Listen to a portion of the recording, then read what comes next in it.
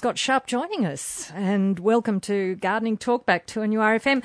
What have you got to talk about? Morning. I thought we'd talk about today Sasanqua camellias because they're all out in flower at the moment. Sapiums, which is a deciduous tree which will give you lovely colour at the moment. And mutations and sports in nature, how do plants change and evolve? And I also thought we'd talk about drone bees if we could. Camellias come into their own about this time of year, don't they? Yeah, they certainly do. And it is a beautiful time of year. Mine's probably gone a little bit too crazy at home. I've got like this mountain of pink petals all over the boogie boards that the kids left out there in the front yard last time they used them in summer, but nevertheless, it's still looking quite pretty. I don't know what's going to happen when I sort of get rid of that huge amount of petals, but... the boogie boards will still be there. They'll still be there. I'm sure they'll clean off in the surf quite nicely once we get back through to spring again. But look, the plants are looking beautiful, and it's a great time to get into your local garden centre and choose a Sasanqua camellia at the moment, because that's obviously when there's going to be the greatest variety for you to go in there and choose, and because there are so many different, flower colours to actually choose from. I guess the plant is, pretty standard with camellias. Yeah, most of them, get up to about 5 metres tall if you want them to. They're very good for hedging, though. There are some dwarf camellias. Little Leanne is one that springs to mind. Petite Pink. So they're very nice, smaller leaves, but they're small leaf plants. But they are smaller growing as well. Very, very nice plants. But most of the other ones can get quite tall. Now, people think that they're slow growing, but they're actually not that bad. They will get, probably not as quick as a Murraya to hedge, but you do get the added bonus of that winter colour with them. Now, the other great thing about Camellia Sasanquas is that you can keep them very, very narrow. So if you've got a spot down the driveway, for instance, or, between the pool and the fence, yep. You can certainly use Camellia Sasanquas in that space there, because you can keep them pruned down to, 600 to 800 wide, so they'll stay very, very narrow if you want them to. Look, they're pretty tough as well. Not much really gets, up their goat. They might get a little bit of mite on them every now and again, but yeah, very, very easy plant to look after. Look, I come from China and Japan. They'll grow up very high, up to an altitude of about 900 metres, in fact. In Japan, they were first used for practical rather than decorative reasons. They actually use the leaves to make tea. That's where we get tea from camellia. So it's the same family? Yeah, it's exactly the same family. Yeah, the camellia, the one you actually use for tea, sinensis, looks slightly different. You don't get the really nice flowers that you get on there, but that's where we get the sports and the hybrids from, where we get all these other wonderful flowers now. And of course, there's also Camellia japonicas. They're the bigger leafed camellia, and you also get a much larger flower on those, and they will flower a little bit later on. Now, the difference with those is that typically they don't handle as much sunlight as Sasanqua camellias. They've got the smaller leaves, the Sasanquas, and I guess that makes sense because the japonicas have got the bigger leaf to absorb as much sunlight as they possibly can when it comes in. So they'll be they'll be out in flower a little bit later on in the year, but the old rule of thumb with those is actually the darker the colour flower, the more sunlight they'll actually tolerate. And that's for flowers, not leaves. That's for the leaves. So if you've got a really deep red Japonica camellia, it will tolerate more sunlight than a white one. That being said, when I lived out at New Lambton, I had a red one out in the full sun.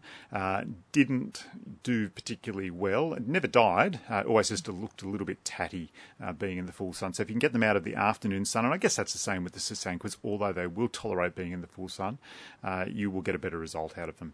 Now, it always amazes me that some plants will grow to different heights depending on where you are. And so when you say they'll grow quite tall, in some places they might be very tall, in some places. Yeah, and look, I guess it's climatic. Sasanqua camellias will grow pretty much anywhere in Australia around the coastline, right down to Victoria, right up north. I guess once you get a bit past Brisbane, it starts to get a bit too humid on the coast for them. So up in those hinterland areas in Queensland, they'll grow very well. And of course, around over in Perth, Adelaide, definitely down in Tasmania. Once you get into the more arid climates, of course, in the centre of Australia, not much is going to grow in there anyway.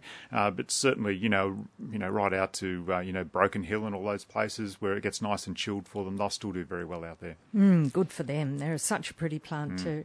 And Mark has rung in from Edgeworth about bougainvilleas. What would you like to ask Scott? Mark? Scott, what I'd like to ask you is that I've got a north wall of my house with no windows on it. Yep. I've put 3 bougainvilleas, and I've put like pool fencing and screwed to the fence.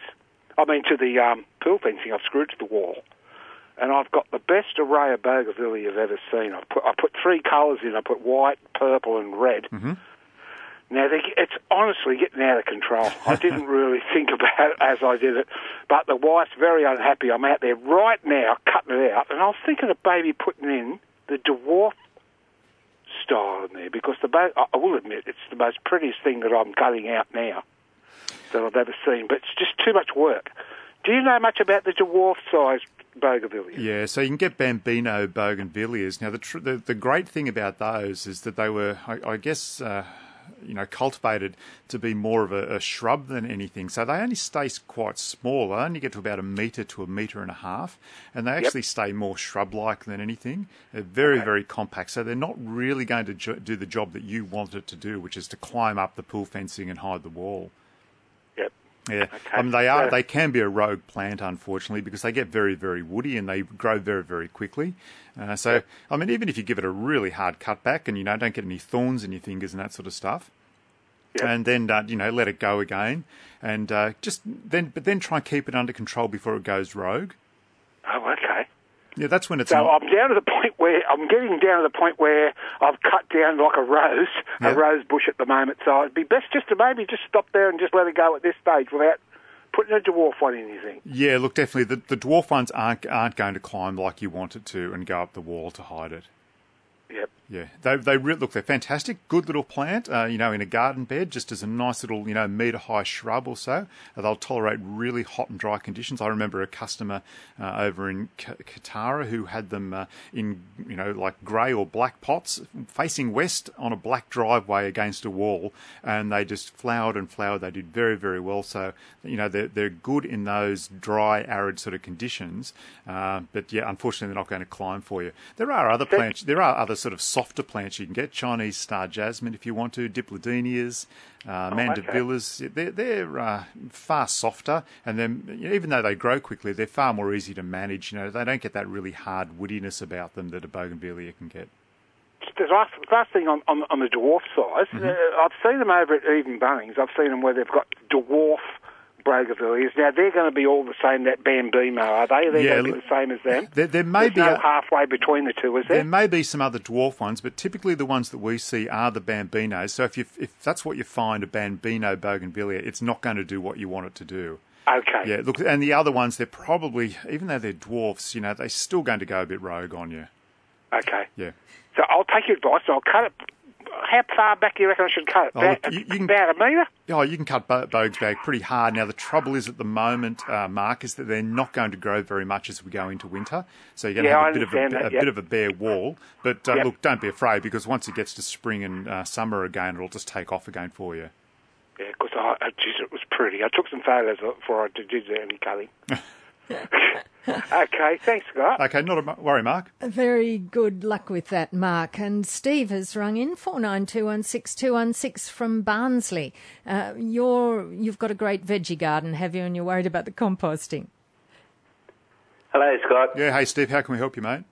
Mate, I decided I'd raise my veggie garden, good for the back, and I use lawn clippings, pigeon droppings, and dog and chook poo. Right. And veggie scraps. Yes.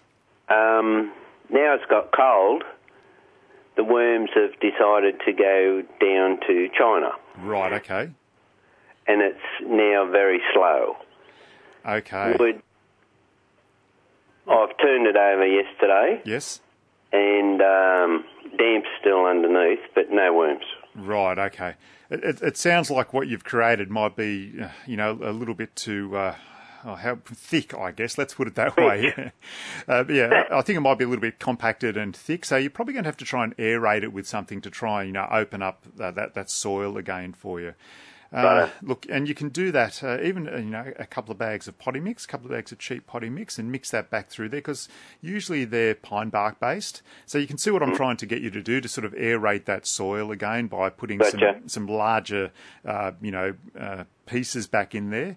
So yeah, look, I think some some cheap pine bark will be fine. Just make sure it's nice and barky. You don't want a really cheap sandy mix because that's going to just compact it again for you.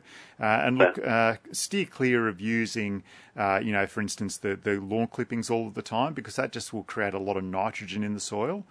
And it won't necessarily. Instead of tipping them in there, I'll give it to the chooks, and they can recycle it. Yeah, look, and that's a good way to do it. The other thing to do is add some cow manure in there every so often as well. Oh, right. Yeah, because you don't want it to become too nitrogen rich in there, and you don't want the pH to become too alkaline. So adding some cow manure in there will actually lower the pH for you, and just give it because then you'll get different vegetables that you can grow in there. All of those things you're putting in there, especially the lawn clippings and the poultry manure, it's going to if you're trying to grow tomatoes in there, they're not going to flower and fruit so well for you. Ah, that's what I was trying to get it ready for. Yeah, okay. So you want to steer clear of that now, and just put some cow manure in there, and I'd get a couple of bags of cheap potting mix and mix those in there to try and just break it up a little bit. All right. Okay, excellent. Now, it's a time of year where we like to think of fairly warm places, so Tahitian lime sounds like a great thing to be talking about, Yvonne. Yes, it does, doesn't it? What's up with it, though, Yvonne? That's the only reason you would have called us. Oh, yes. Hi, Scott. I've got a Tahitian lime tree in the back, and it's grown. It's about over 6 foot high, and it's about 3 foot wide, and my husband keeps pruning it. Mm-hmm. But all we get from it is about 6 to 7 limes a year. It's not bearing. David Peterson from Walden Nursery told me to put a lot of potash in it. Yeah, that's correct, yeah. Yeah, which I did, but it's just not helping, so what else can I try? Now, tell me about your husband's pruning regime. When is he actually pruning it? I'll just put him on, Scott. Oh, okay. You can talk to the devil himself. Okay, I was going to say we're going to the the font of all knowledge, but we'll go with the devil himself if you want. Yeah. Thank you, Scott. Okay. Yes, Ron, my husband, Ron. Okay. Hey, Ron. Hello, Scott. Ron, you sound like the guilty culprit here, and you've been put up in the gallows. Look, it grows that huge, and also that stink beetle comes in on it. I've just pruned it back, I'd say the length of what it prunes, over 6 feet long. I've had to cut it right back because it just gets out of control, but no fruit. I reckon what's happening is you're pruning it back just prior to it flowering and fruiting, so effectively you're stopping it doing that. And you often see that with Morea hedges. People hedge their Morea hedge often, and to keep it nice and square. And that's why you don't see flowers on Morea hedges very often, because people are constantly pruning that flowering material off. And I reckon that that's exactly what you're doing with your lime. You're just pruning it constantly, and you're actually pruning off that flowering material. Now, what your wife's doing with the potash is fantastic. Keep on doing that. They like a bit of poultry manure every now and again, but keep on doing the potash. You can do it once a month if you want to, just to try and build that up in the soil.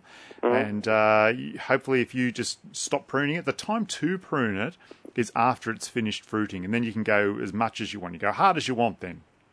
Okay, well, thanks very much, Scott. That's possible, as you said, that's what I'm doing wrong then, because I just rip into it any time because it just gets out of control.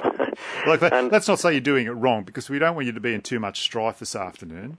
Now, what do I do about this stink beetle? It comes just as all the new leaves are coming out, and it's just a mass of these. I call them a stink beetle. I don't know the correct name. A certain spray, I suppose, for that, or does it hurt to leave them on it? Yeah, look, it does hurt to leave them on it. So you're right. They come on just before it flowers, unfortunately, and when all that new growth is coming on, and they love that new growth. It's nice and soft. They can get their little proboscis or their little whatever it sticks into the leafy bit, and they suck all the sap out of the brand new growth. So if you watch them on there, they'll be right up around the tips, and you'll see it all start to wither away because they're in there having a good old feed. Now they are, you can get rid of them. It's a bit of a difficult situation though, because when they're around, usually the plant's going to start flowering, and you want the bees to be there pollinating as well. So you have to be careful about spraying. You can use Confidor if you want to, but again, you have to be extremely careful because it is harmful to the bees. Look, an age-old way that I've heard about doing it, and apparently it works very well, is just try and get yourself an old vacuum cleaner or a new vacuum cleaner for the house and use the old one, and you actually go out there with the vacuum cleaner and you just suck them off. Jinx, thanks very much, Scott, because I've got a couple of old vacuum cleaners here, so... Yeah, perfect. Okay. So, Never thought of doing that. Maybe not one of the upright ones, so you can't do that because you'd be holding the whole vacuum cleaner up in the air, but one with a nice long tube, and just get in there and suck them away. Look, I know it might be a little bit smelly when you're doing it, but, that's one way of getting them. You're not harming anything. You're certainly not harming any other insects, and I think that's a really decent way to get rid of them. And as you said, after fruiting, then I can go for me life pruning it. Absolutely. You can get out the chainsaw if you want to. That's the way I prune them. You can just go in and really get into it, and then you can give it a tidy up, of course, if you've decided to go that brutal on it. But, certainly go for it after it's finished fruiting. Thanks very much, Scott. Okay. Here's a wife. You'll be Scott. happy too, Yvonne, won't you? That's all right, Yvonne. Look, your husband sounds absolutely fantastic. He's a top bloke and he's doing all the right things. And look, you can't say anything bad to him because I don't know if you were listening or not, but Jane and I we read him the right act about what he's been doing. He's been in so much trouble. So don't you say another word to him. In fact, I'd go pour him a beer. Oh, right. No, he's got a nice vegetable garden and always had vegetables in it, And he likes, and we've got mango trees and curry leaf trees and everything, Excellent. Yeah, so it sounds like you can almost live off out there without going to the shops. Yeah, sometimes more than ever. We give it to all the neighbours. Lucky neighbours. Let's move in. Thanks for your call, Yvonne and Ron. 49216216 to get your question through to Scott today. And while we're on pruning, can I just ask you about frangipanis, Scott? Yes, you flagged this question, so let's see where it goes. So when should you be pruning frangipanis? Is there a particular time that's better? Frangipanis, I probably wouldn't prune them at this time now. It's just going to expose those ends to the cold. Now let me think about this. Yes, okay, I would prune them now, in fact, because the sap is going to stop running in them. But if you do them in spring or summer when the sap starts to run, then you're going to probably harm the tree a little bit more. So I would actually treat them as what they actually are. They're a deciduous tree. So I would treat them as a deciduous tree. And that's what you do with most deciduous trees. You prune them in the middle of winter when the sap has stopped running. So should we be waiting till the leaves have fallen off? Yes, probably, yeah. I'd wait till the leaves have fallen off, like mid-July or something like that. Okay. Yeah. So, give it a prune then. You have to be careful about frangipani pruning because it does alter the shape of them. You get sort of funny fingers and things coming back, and they don't come back as quickly as you think they're going to. It's a very slow-growing tree, so if you're going to do it, just be gentle. Don't be like Ron. Don't be brutal. Okay, be nice to it. Don't use the what do you call it? The chainsaw. Don't use the chainsaw. No, Right. I definitely suggest not doing that. Okay, so 49216216 is the number for your question. That's the number that Bev rang in from Toronto on, and your question's about wood ash, Bev. Yes, from the fire. Just wanted to know if, what I can put it on in the garden, because I've got lemon tree, orange tree, lemonade tree, pawpaws, tamarillo, bananas, and some veggies growing. I'm thinking about this. I'm thinking it's not really going to have very much benefit of all to the garden putting wood ash around. I would think that, when we put mulch, when we put, organic material on gardens, it's breaking down and feeding the soil. And to my mind, I've got to say, I'm no scientist. I'm no Brian Cox. I certainly don't look like he does either. And I certainly don't sound like he does. I would think that the burning process is actually going to break down, anything, that's going to be nutritious for the plants whatsoever. I'd have to think a little bit, do some more investigation about that, but I would think that it's not going to have very much benefit, and using it, a lot of it is probably just going to, alter the pH characteristics of the soil as well. So, look, if you're going to use it very sparingly. I don't think it's going to have a great deal of value to the plants. Right. right. Okay, I'll do some research and I'll confirm that. But yeah, that's just off the top of my head, using a bit of a layman's thinking about it there. Mm-hmm. So find something else to do with the wood ash. Yes, ash from the unfortunately, fire. Yeah. Be nice, wouldn't it, if it'd be useful in the garden as well? Yes, I don't know that it will be, but we'll make some more investigations about it. Okay, thanks for the question, Thanks, Bev. It's a good one. And what about coffee grounds? Are coffee grounds any good? Again, I think it's going to, over time, change the pH of the soil. So, yes, they are organic. I don't think that it has been altered as much as burning. But again, I wouldn't overuse them. Yeah, I'm always wary. I've heard people, go down to the lake and gather a whole lot of seaweed up as well. And you think, okay, it's organic, but there's a whole lot of salt in there. And as we know what the Romans mythically did to Carthage, they sowed salt into the soil so that it could never be used again. I think that's what's going to happen to your garden if you were to use seaweed. So I'd probably steer clear of that as well. Right, no trip to the lake this weekend. It might be illegal taking seaweed from the lake as well. I'm sure it would be. It's called seagrass these days, isn't it? If it's in the lake, I suppose so. Yeah. Because it's good. We have a question from Dennis, who's rung in from Singleton. Dennis, it's about your soil, clay you're talking about.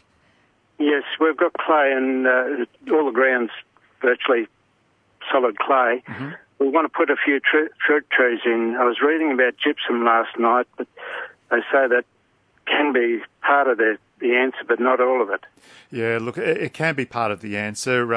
Really, Dennis, unfortunately, you need to get some organic material back into the soil there, and you need to get worms into the soil because they, move around, they eat it, goes through them, and it aerates the soil. So, gypsum is a good way. A bit of elbow grease as well. Digging those holes that you're going to put the plants in a whole lot bigger and breaking it up, putting some other soil in there, import some soil in and stick it in there, and mix the gypsum into the bottom of the hole as well. Unfortunately, there's no easy answer with clay. It is a whole, raft of things like you've probably already found out. It's the gypsum. It's you digging, getting some more extra organic material in there and trying to get the worms back into the area. There are liquid clay breakers as well you can use, mate. They work very, very well. Okay. So you get those and you just water those in the soil in around the area. So what sort of trees were you going to put in? We've got a couple of citrus trees that are in pots at the moment. Mm-hmm. I'd like to put them in the ground because we've got 2 acres here, so it's spread it around. I was thinking of putting an apple and a couple of, maybe a pear or something. Yep. So they'll do really well up there in Singleton. Now with the citrus, they don't like wet feet, so that especially with those, you're going to have to dig the holes out as big as possible. Now the other way to do it, if you want to, you can actually raise, dig a hole out, but actually raise it up too, and have a mound of dirt. And then you can mulch over the top of that and plant the plant into that. That helps a bit of drainage, so that the citrus aren't necessarily going to be sticking their roots straight out into the soil. Clay isn't very good for feeding the plants either. There's not much nutrient in there for the trees. So that's another reason to try and break it up and try and get those organic materials in there. Manures, poultry manure in there. Anything you can try and do just to get some worms back into the soil and working their magic. Okay, and we do our own kitchen composting, so that sort of compost is all right around them as well. Absolutely, beautiful stuff. The worms will love that. They'll get into that, and that'll do the job for you. All right, thank you very much. And look, if you've got the area and you've got access to a little bit of machinery of some sort, you could certainly get, like a little long arm, like a little excavator in there and just break up the soil in that area and then get some other soil dumped there at the same time and get them to sort of, mix it around and break it up and get the gypsum into that as well. You can see what I'm trying to say. You don't want to have that big solid clump. You want to try and break it into manageable things. So even, the roots of the plant can sort of get down through those fissures and get into something a little bit decent. So you have got access and the space to get, some sort of machinery in there to do the job. You might as well go for that. Okay. A quick question, if I may. Mm-hmm. We've also planted a couple of raspberries and loganberry. Yeah. What sort of soil is good for them? So they'll like slightly acidic soil, so you'd be needing to add cow manure as much as possible into that area. Okay, great. Excellent. Thanks. Thank you very much. Cheers. Thanks for your call, Dennis. And, you wanted to comment on wood ash at this stage, Scott. Oh, yes. Wood ash in the garden. So we have done a little bit of research. We went into the Encyclopedia Britannica and thumbed around. We blew off the cobwebs and stuff like that. Look, as I thought, you just have to be careful using wood ash. It can add potassium and magnesium back into the soil, but it will drastically alter the pH. So only use very, very small amounts of it if you're going to do it. You certainly wouldn't be using it every night after the fire. You might just go get a couple of shovelfuls and sort of sprinkle it around. So if you've already got alkaline soil, don't go using it then, because it's just going to raise the pH even more. It's if you've got extremely acidic soil, that's when you might use it a little bit to try and get the pH up. Gardening Talkback on 2NURFM, and, well, lime trees are in the minds of us today. Michael's rung in from Abermain. You've got something you'd like to ask Scott about a lime tree, Michael. How can we help you with it, Michael? Indeed. Scott, Yes. just talking about pruning lime trees, I've got a lime tree that's continuously fruiting, probably 3 or 4 crops a year. Yeah, so you're doing very, very well. Look, usually the main cropping season for a lime is in, February and March. Mm-hmm. And so once that cropping season, and if you need to prune it back, that's when you'd give it a prune back after that. Yeah, well, like I say, I've just picked heaps and heaps of limes, and now I've got limes about the size of a golf ball. Yeah. Look, you might find that they won't ripen up as well as you want them to. They have done in previous years. Oh, okay. Well, yeah. Usually in winter, they're just not going to ripen up as well. But if you're getting them to do it, don't go, cutting it or anything like that. We might even give you tell you where Yvonne, she can come up and raid your limes on you. So it must be what I do just tip the limbs that have borne the fruit. I don't touch anything that's got new fruit on it. Yes. And just tip the ones that's had the fruit and go from there. But I don't do any heavy pruning. Yeah, and so that's creating new material there for the flowers to come onto. So, citrus are always going to fruit on the new growth. It just depends when you do it. And that's why I say you can go as hard as you want with the citrus, because it's always going to be new growth that comes on, and that's where you're going to get the fruiting. And often you go out to people's places and, they've got lemon trees 3 or 4 metres tall. They've never pruned them. All this beautiful fruit's up the top, but it's not, because it just ripens and drops to the ground and rots, and then you get fruit fly and all those sort of things. So I think pruning a citrus tree to, just above head height and keeping it at that, you'll always get plenty of fruit off it, and it keeps it at a nice and manageable level for you. That sounds good. Yeah. Okay, I thought I'd just mention it because it is fruiting, and we do get fruit 2 or 3 times a year. Yeah, excellent. Fantastic. It must be in a really good spot too. Now, just quickly, we did have Warren from Rutherford who wanted to start a veggie garden at this time of year. Can we give him some general advice about this? It's fine to start a veggie garden at this time of year. You'd add poultry into it at this time of year, because the type of vegetables you're going to be growing are, cabbage, cauliflower, all those sort of leafy vegetables. Once you get into spring, that's when you start adding cow manure to your vegetable garden, because you want to start growing tomatoes at that time of year and chilies. So look, you can certainly do that now, and there's plenty of winter vegetables out there that will grow very nicely for you. Grow me some Brussels sprouts if you want, Warren. I love them. Brussels sprouts. Yay. With a little bit of butter and some nutmeg. Go the Brussels sprout. Yeah. Now, do you do them in the microwave or do you steam them? Steam them. All good. Yep. Well, we're just about getting to the end, but we've still got a little bit of time. That was something else you wanted to talk about, I think. Oh, yes. Now, I was going to talk about, we're going to talk about the honeybees there. Yes, and just what some Japanese researchers have been trying to do. Yes. Yes, so I'll just do that very quickly. So, look, obviously, we're always talking about bees here on the program and chemicals, and I try and recommend that you don't spray, to keep those bees growing out there, because we want them to fertilise our plants, to pollinate our plants for us.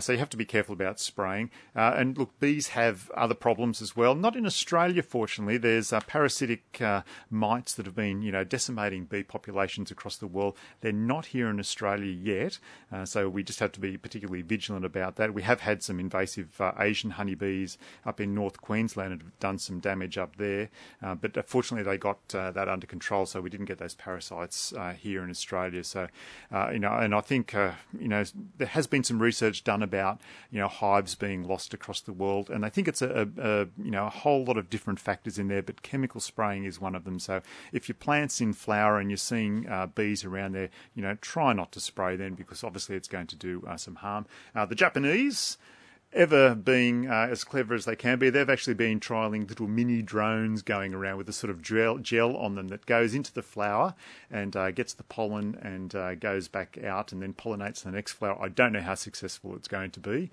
Sounds amazing. It does, but drones are taking over the world, so it may take over the work of bees, but we like our bees. And that's Gardening Talkback for today. Thank you very much, Scotty Sharp. Thank you. And we'll talk in 2 weeks' time. Next week is, of course, the long weekend. Of course, I forget. Gardening Talkback on 2NURFM.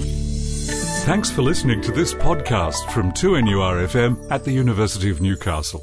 Topics range from gardening to health, well-being, pet care, finance, business and travel. You'll find them all at 2NURFM.com.